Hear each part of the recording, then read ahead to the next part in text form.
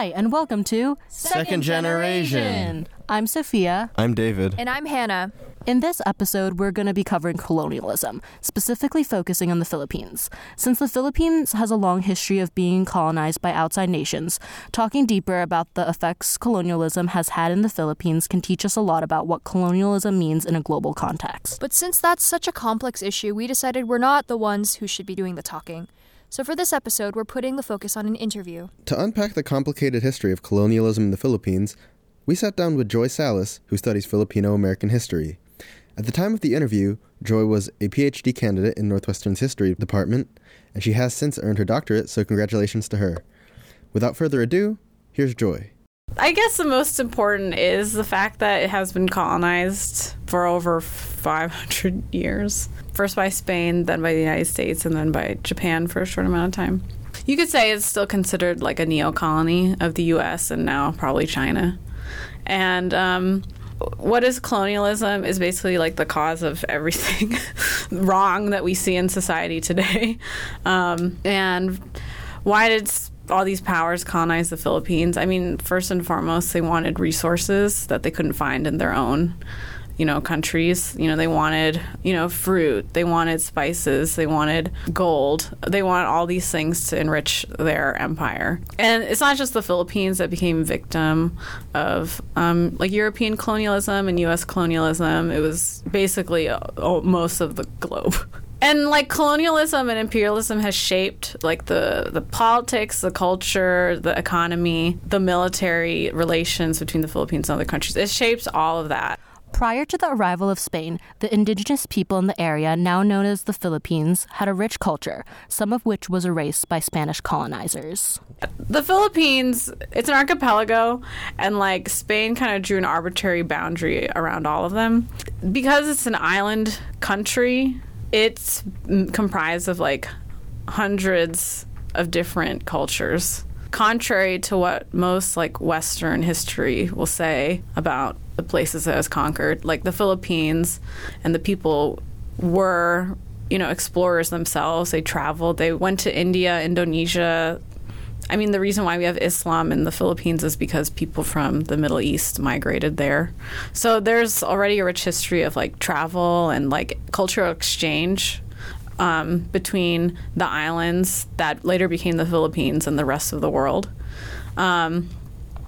And I mean, pre-colonial Philippine culture had amazing innovations like the rice terraces. There was also a distinct culture of matriarchies and recognizing different genders that aren't just male and female. There was a lot of different things going on around in the Philippine Islands before colonization. I think the Spanish, they tried to erase some of it. Catholicism is a form of domination. It was a way of destroying the communal culture, destroying matriarchal culture, as well as, the animistic culture. Tagalog itself is still 30% Spanish. Unlike Latin America, Spanish friars didn't teach Filipinos Spanish because they were afraid to educate them. Only the elites knew it. But the language was preserved in a way, but still, Spanish words were incorporated into it. What makes, I think, the Philippines unique in Asia is the fact that it has been colonized for so long. But what makes it unique is that it's waged a lot of revolutions. And in fact, the Philippine Revolution of 1896, the first national revolution against colonialism, was the first of its kind in Asia.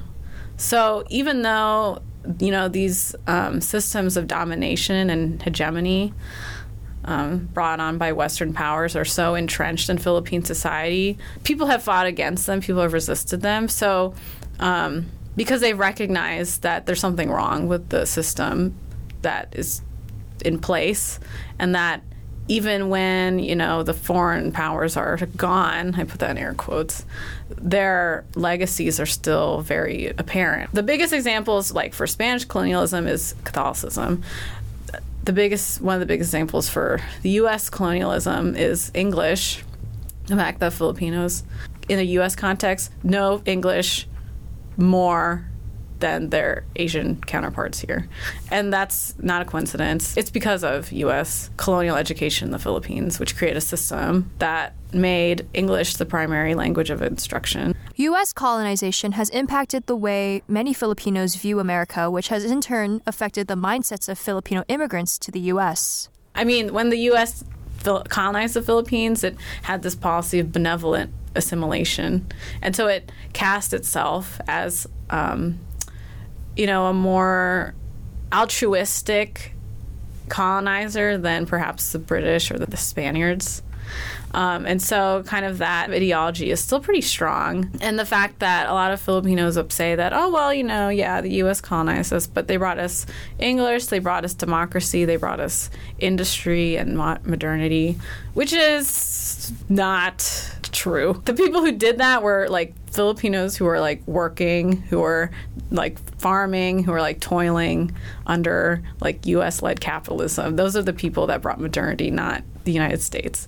And so I think there is kind of a reverence for the U.S., like deferring and kind of seeing the U.S. as like a leader is still there. Because the United States, when it was our colonizer, institutionalized the importance of assimilation, there is definitely a culture of Filipino Americans, similar to other Asian Americans, wanting to attain that kind of like well-off, almost white, but still ethnically Filipino type of lifestyle.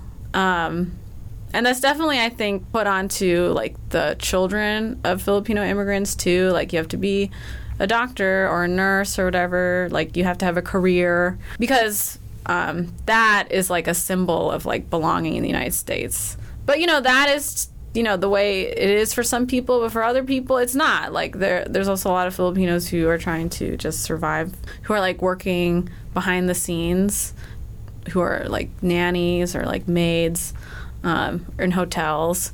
And sometimes those people do, achieve what we would call the American dream. They get papers somehow. They sometimes, they like, and then move to the suburbs, and then they have kids, and those kids become doctors, etc.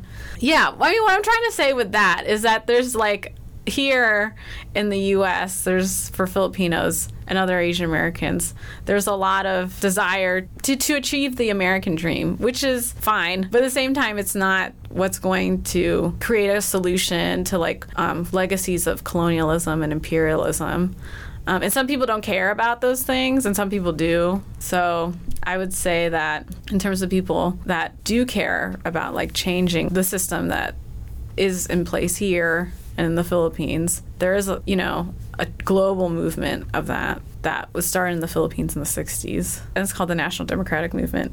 And it seeks to attain national democracy in the Philippines, which means a sovereign nation that is led by the majority of the people. When a lot of the countries that were colonized by Britain, France, whatever, the United States, became independent around the mid-20th century and had these aspirations of being like a people-led nation, there were problems of kind of the elites in government reinscribing kind of the hierarchies that were exacerbated during colonialism.